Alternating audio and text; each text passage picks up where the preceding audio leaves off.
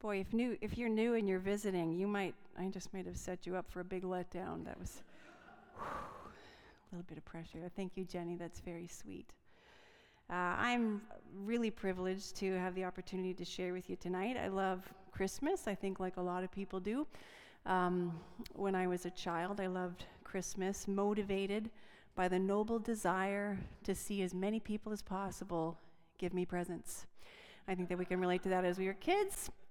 As I've gotten older, though, I have fallen more and more in love with this season because I've seen the implications of what Christmas has meant for my life, for my family, and for everyone around me. So I am really happy to discuss Christmas with you tonight. I put up a picture of probably my favorite Christmas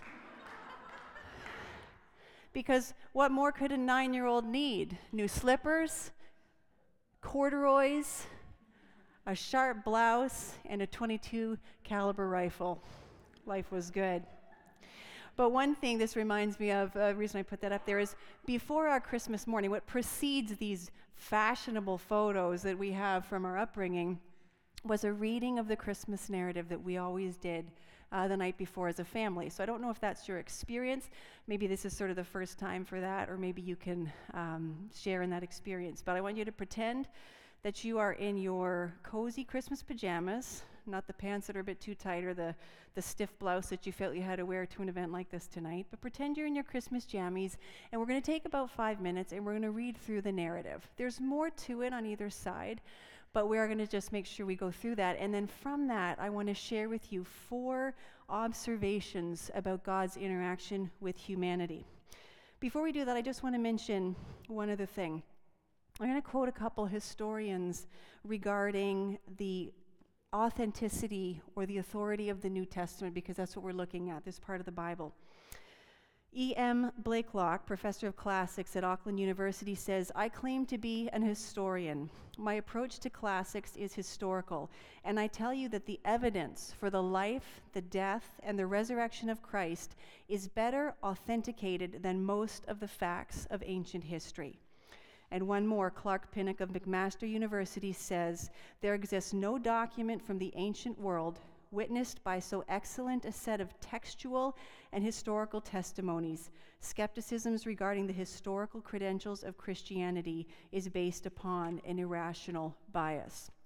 And I tell you that so you can appreciate that when we are approaching this, it's a historical account, and we can have intellectual confidence that we're not trying to establish worldviews from some kind of unreliable fiction, but from what God says is His authoritative word to humanity, and what foremost historians and scholars say is incredibly reliable literature.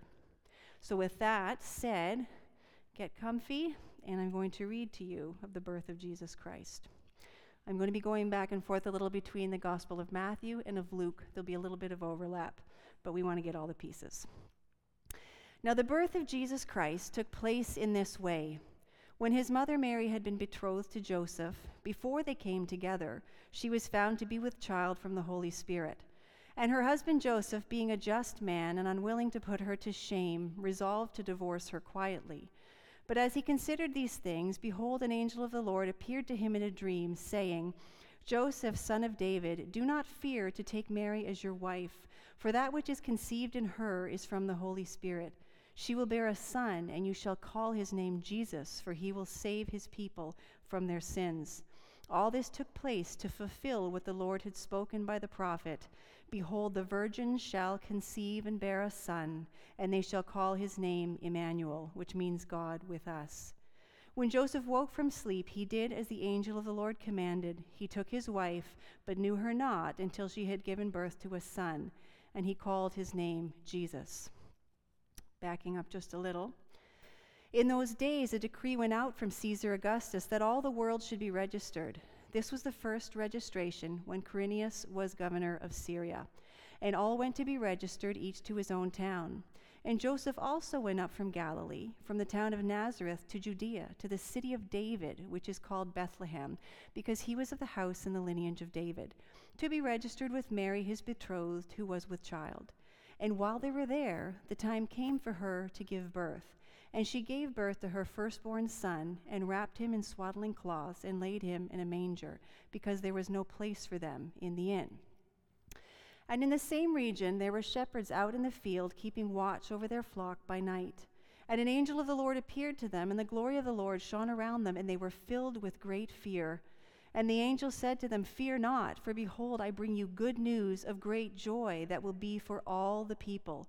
For unto you is born this day in the city of David a Savior, who is Christ the Lord. And this will be a sign for you. You will find a baby wrapped in swaddling cloths and lying in a manger."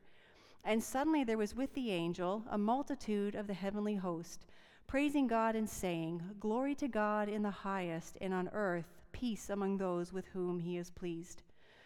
When the angels went away from them into heaven, the shepherds said to one another, "Let us go over to Bethlehem and see this thing that has happened, which the Lord has made known to us." And they went with haste and found Mary and Joseph and the baby lying in a manger. And when they saw it, they made known the saying that had been told them concerning this child. And all who heard it wondered at what the shepherds told them. But Mary treasured up all these things, pondering them in her heart. And the shepherds returned, glorifying and praising God for all they had heard and seen, as it had been told them. And to get another picture of one other group of visitors. Now after Jesus was born in Bethlehem of Judea in the days of Herod the king, behold, wise men came from the east to Jerusalem, saying, "Where is he who has been born King of the Jews? For we saw his star when it rose and have come to worship him." When Herod the king heard this, he was troubled, and all Jerusalem with him. And assembled the chief priests and the scribes and the people, he inquired of them where the Christ was to be born. They told him, "In Bethlehem of Judea, for so it is written by the prophet, 'And you, O Bethlehem, in the land of Judah, are by no means least among the rulers of Judah. For from you shall come a ruler who will shepherd my people Israel.' Then Herod summoned the wise men secretly, and ascertained from them what time the star had appeared. And he sent them to Bethlehem, saying, 'Go and search diligently for the child, and when you found him, bring word to me, that I too may come and worship him.' After listening to the king, they went on their way, and behold, the star that they had seen when it rose went before them until it came to rest over the place where the child was. When they saw the star, they rejoiced exceedingly with great joy. And going into the house, they saw the child with Mary his mother, and they fell down and worshipped him. Then opening their treasures, they offered him gifts, gold and frankincense and myrrh. And being warned in a dream not to return to Herod, they departed to their own country by another way." There's a few things I want to show you about God's interaction with humanity, because that's what this is a story of. The first thing, and we're going to do this by looking at his invitations to the shepherds and the wise men. The first thing we see is that God's invitation to humanity was inclusive. He does a bit of show and tell, or we could say maybe he tells and then he shows. He tells through the angels, he tells the shepherds, "Fear not, for I bring you good news of great joy that will be for all the people." And from the social experience of the shepherds, this would have been striking, because there probably wasn't a lot in society that they got to be a part of. So God goes and he shows this in a couple of ways. First, he shows it by the uniqueness or the difference of these two sets of visitors that came. They run the entire social spectrum. We have passive shepherds sitting in a field not really looking for anything, and then we have a group that are passionately and intentionally seeking. We have a poor group. We have a wealthy group. We have Jews and we have Gentiles. We have uneducated and we have the very scholarly. So we can look at these as outlying bookends, social bookends. And in between that, there's room for so many people. He also shows this inclusive invitation by the location he chose for Jesus Christ to be born and enter the world. Sometimes we inadvertently view Mary and Jesus Christ as unfortunate victims of a city's politically induced housing shortage, as if it was an accident that the Savior of the world had to be born in a stable. But I want to suggest to you that sympathy isn't really the emotion that this event should be evoking, as well-meaning as that emotion has been for all of these years. If we really look at it properly, it should evoke awe and gratitude, because so many things had to be just so for this event to unfold as it did, and to at the same time fulfill multiple prophecies of things that had been written between 700 and 1400 BC, things that came true through the events. When we look at this narrative, we see God exercise authority over the plans of human beings, of chance, of governments, of human conception, of timing, and the physical universe. So a logical understanding of God's sovereignty means that the stable was not an accident.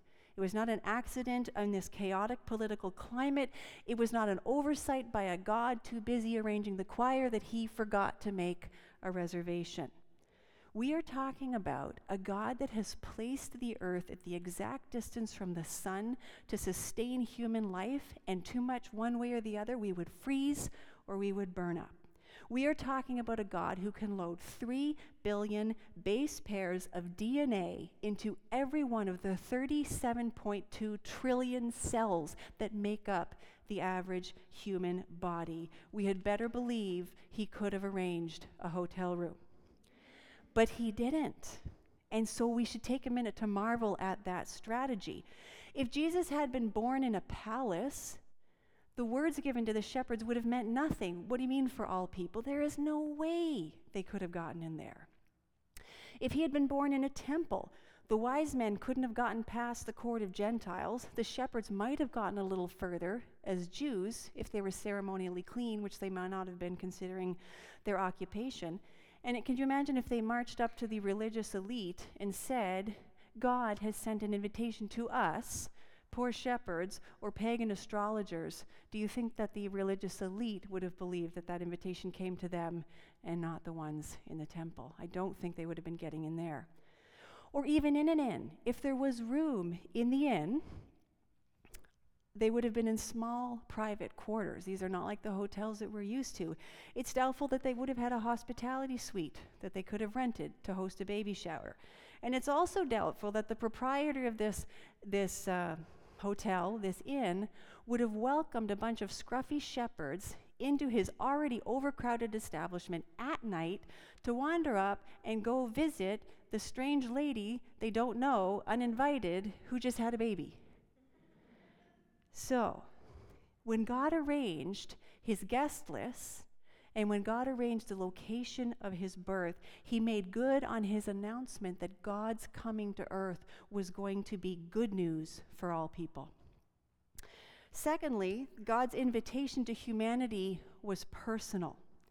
Let's start with the wise men. These were magi from Persia or Babylon. These are men who would engage in astrology, the study of sacred writings, pursuit of wisdom and magic. And this is what we see in Matthew 2. Now after Jesus was born in Bethlehem in Judea in the days of Herod the king, behold, wise men from the east came to Jerusalem, saying, Where is he who has been born King of the Jews? For we saw his star when it rose and have come to worship him. How many of you would notice if there was a new star in the sky?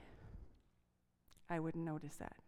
There are not many people who would probably notice that. And back in that time, certainly not the common folks. There was not many who would have studied astronomy enough to notice a variation in the cosmos. There's not many who would have had enough exposure to other cultures to realize that it could mean something, and if it did mean something, what they should do about it. And there's very few who would have had the financial means to travel long distances to go check this out. But the wise men did. So God drew them with a sign they understood, in a way that engaged who they were, and in a way that did not surpass the intellectual or the material resources they had to respond. Now, if God had given the star to the shepherds, it's doubtful that they would have gotten there. Now, the star had probably rose at this point because the wise men said this marked his birth, and that's what they came for. They saw that. But he didn't give that sign to the shepherds. Instead, let's see what he says to them. It was something totally different in Luke 2. For unto you is born this day in the city of David a Savior who is Christ the Lord. And this will be a sign for you.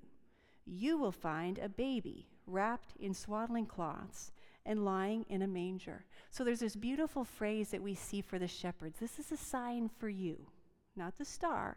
They get their own one. And then we see a number of things in this invitation or this message that show God's careful concern for a totally different station of life that the shepherds possess compared to the wise men. First of all, they were told the message, which was good because it's unlikely that any shepherds at that time were literate. That would have been a problem if they had to look through scrolls and charts and read maps and try to figure out where to go. And even if they were literate, they didn't have access to the scriptures, even if they were God-fearing. It's not like nowadays with Gideon's handing out Bibles. There weren't people out there handing out pocket scrolls so that the common people had access to this. They were also given same-day news. They said, born this day, which is good because based on the class of people who held this vocation, they probably weren't men of discipline to be able to carry out a visit that would happen much later. Now, they might have lost the invitation by then. Some of us have done that. They were also given a familiar and close location. They were told in the city of David. Well, that's great. They were Jewish. They knew about David. He was the darling king of Israel. So they knew that the city of David was Bethlehem. They'd heard it called that since they were little. And the bonus was it wasn't that far away. It says they were in the same region, which is good because they didn't have the means to travel very far. Traveling takes money, and they were not financially independent enough to take off for months or a year and travel. They didn't have labor laws to ensure that if they took a leave of absence, that when they came back, their job would be there. So it was bonus that it was familiar and it was close. And then they were given this familiar, simple, and obvious sign. For the familiar part was that it was a manger. Well, they deal with livestock. This was a familiar thing in their line of work. And being shepherds, they knew where to find such a thing. Because if you're a drunk, you know where the taverns are. If you're a merchant, you know where the markets are. And if you're a shepherd, you'd know where the stables are. So they knew where to find that. And there weren't many in Bethlehem because it was small. It was also simple because the sign was a baby. That's pretty easy. And then it was even simpler or more unique because it was a baby in a food trough. This is a new one. This probably wasn't trending nursery decor in Pinterest back then. So it was unlikely that they would go and then mistake baby Elias in the manger down the road for baby Jesus in this manger, right? Very unlikely because this is a very unusual and unique sign they were given. So just like with the wise men, God graciously drew the shepherds, but with a sign that they understood, and in a way that engaged who they were, and in a way that didn't surpass the intellectual or financial resources that they had to respond. Now, if you permit me a little tangent, I'm going to promise to bring this back to show you how it relates.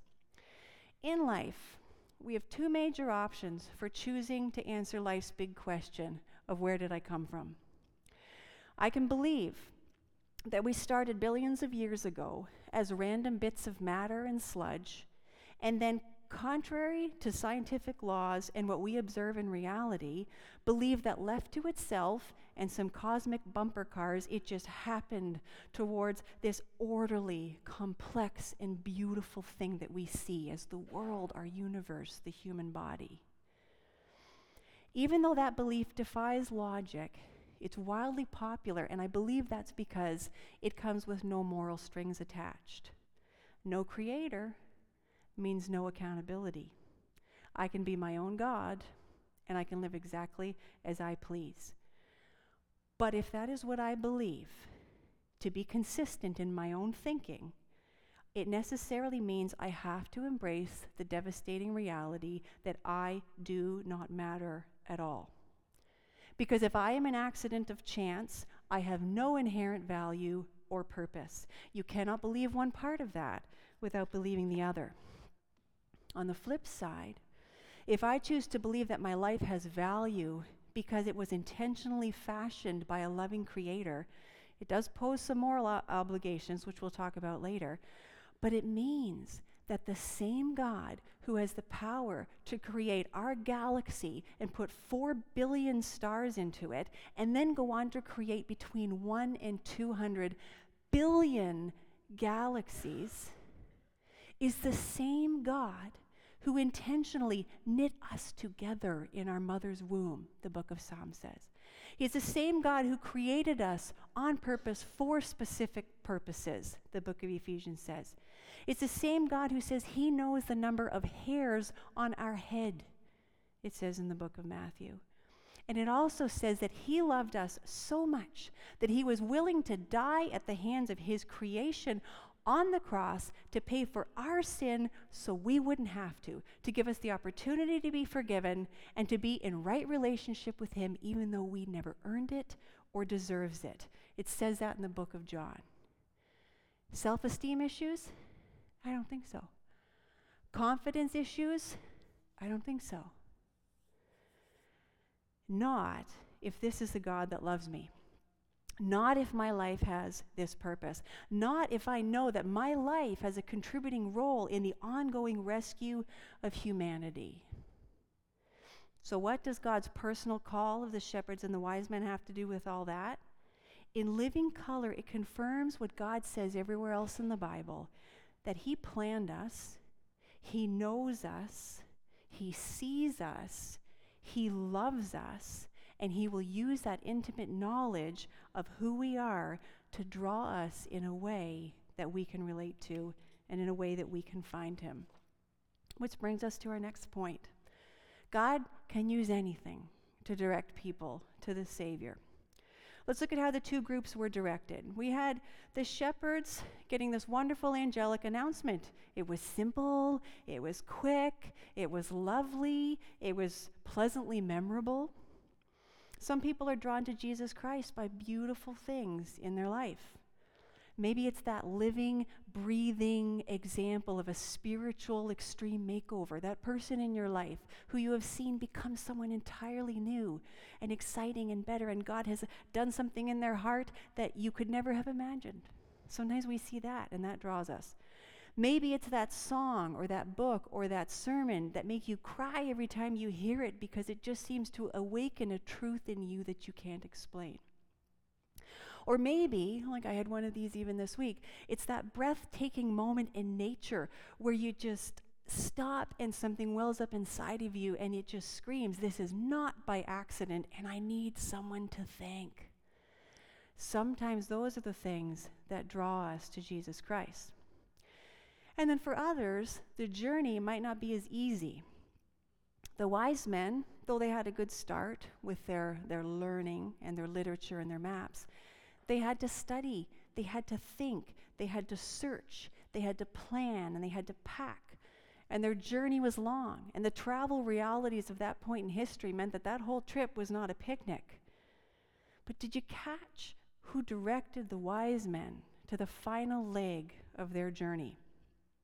See, because up until that point, they didn't have all the pieces of the puzzle. We are a little mistaken sometimes in our thinking that the star was moving and they were following it. What likely happened was they saw the star, and then, if any of you know some bits of history, most of Israel was taken into captivity in Babylon in 600 BC. So there would have been a lot of Jewish population in Babylon. And so what these magi did is they would sit around and they would talk and they would discuss each other's sacred writings. So at this point, there would have been a large Jewish contingent still in that area.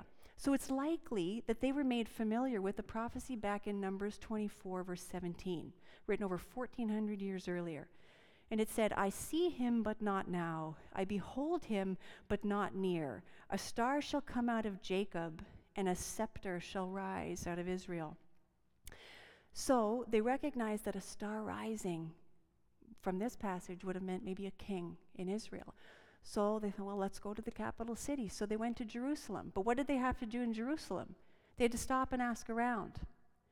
And then as they're asking around, King Herod catches wind of this. He's not very happy about this for obvious reasons. So he calls the chief priests and the scribes, and he says, tell me where this is supposed to happen. And they tell him, based on a passage in Micah, this is going to happen in Bethlehem. So he calls the wise men, And who sends the wise men to Bethlehem? Herod. The half-Jew, Roman-appointed, jealous, paranoid, murderous King Herod is who God uses to direct the wise men for the last bit of the way. This is a man who killed one of his wives, his mother-in-law, and at least 3 of his sons because they were a threat to his throne. And this is the man who would go on to kill every Jewish male, toddler, and infant under the age of 2 in Bethlehem and the surrounding region because the wise men didn't report back, and he had to wipe out this king. If God could use wicked King Herod to help seeking men find the Savior of the world, he can and often does use even the wicked things that we experience in this world to bring us to him. Sometimes it's not until we know the despair of feeling hopelessly lost that we're actually ready to be found. Sometimes it's not until we realize that we're actually enslaved to the things we thought were our expression of freedom that we're then actually ready to be free. And sometimes it's not even until we suffer at the hand of someone else's godless behavior that we're aware that God's ways are beautiful and right, and we would like to submit to those.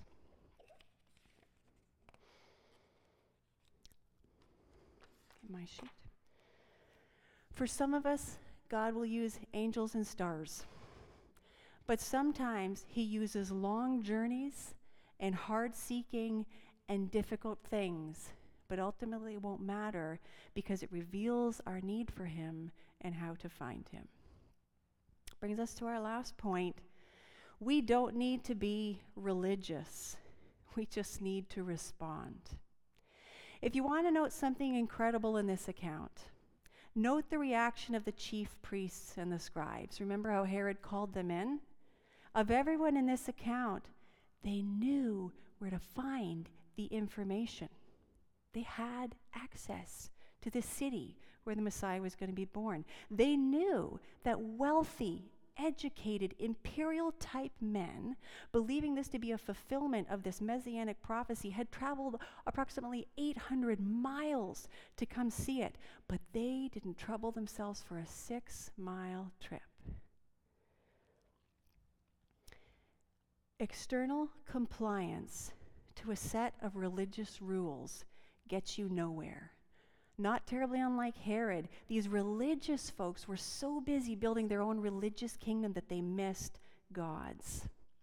And here is where we need to understand that we can only meet the moral obligation that God has for us as his creation because of what Jesus Christ did on the cross, not our own works, not our own religion. Do you know what he did at the cross? There's big fancy theological words for this, but I'll just say it like this. We had a sin debt that we cannot pay. And God is infinite goodness. At this point of the cross, when Jesus died on the cross for our sins, he said, I will take the debt on your record and I am going to credit that to my account and then I will pay for it. But I will also take my goodness and my righteousness and he credits it to our account. That's how we can be right with God, not because of anything we do, none of our religious pursuits. God doesn't save good people. God saves sinners, and then he makes them good. So if you are not the religious sort, or you've never darkened the door of a church before tonight, you are in good shape, because all we need to know is that we need, and then we can respond. The Bible is full, I just love seeing them, full of beautiful before and after imagery that describes this salvation that God offers. He tells us that we go from lost to found, from blind to seeing, from enemy to friend, from slave to free, from a heart of stone to a heart of flesh, from dirty to clean, from strangers to citizens, from orphaned to adopted, from declared guilty to being pardoned. And in all of those before situations, we are hopeless to help ourselves. God is making that abundantly clear. All we can do is respond to the one who rescued us. The wise men and the shepherds weren't asked to clean anything up before they came. They were invited to see a king, and they were invited to see a savior, and they responded. As I've been anticipating this event, I've been praying for you all who would be coming. And I've prayed that as you would go out of here, every time you would see a plastic shepherd or wise man on someone's lawn, or every time you would see a baby in a feed box on a Christmas card, or every time you'd walk by the $14.99 star at HomeSense, you would be reminded that you are included. You are personally invited according to God's love for you, his intimate knowledge of you, and all you need to do is respond. And that's why we love Christmas. It is a Merry Christmas indeed. I'm going to ask Taylor to come up. She's going to sing something for us. And just take that as a time to respond and think about what we've talked about. And then we're going to sing one more song together and enjoy our time.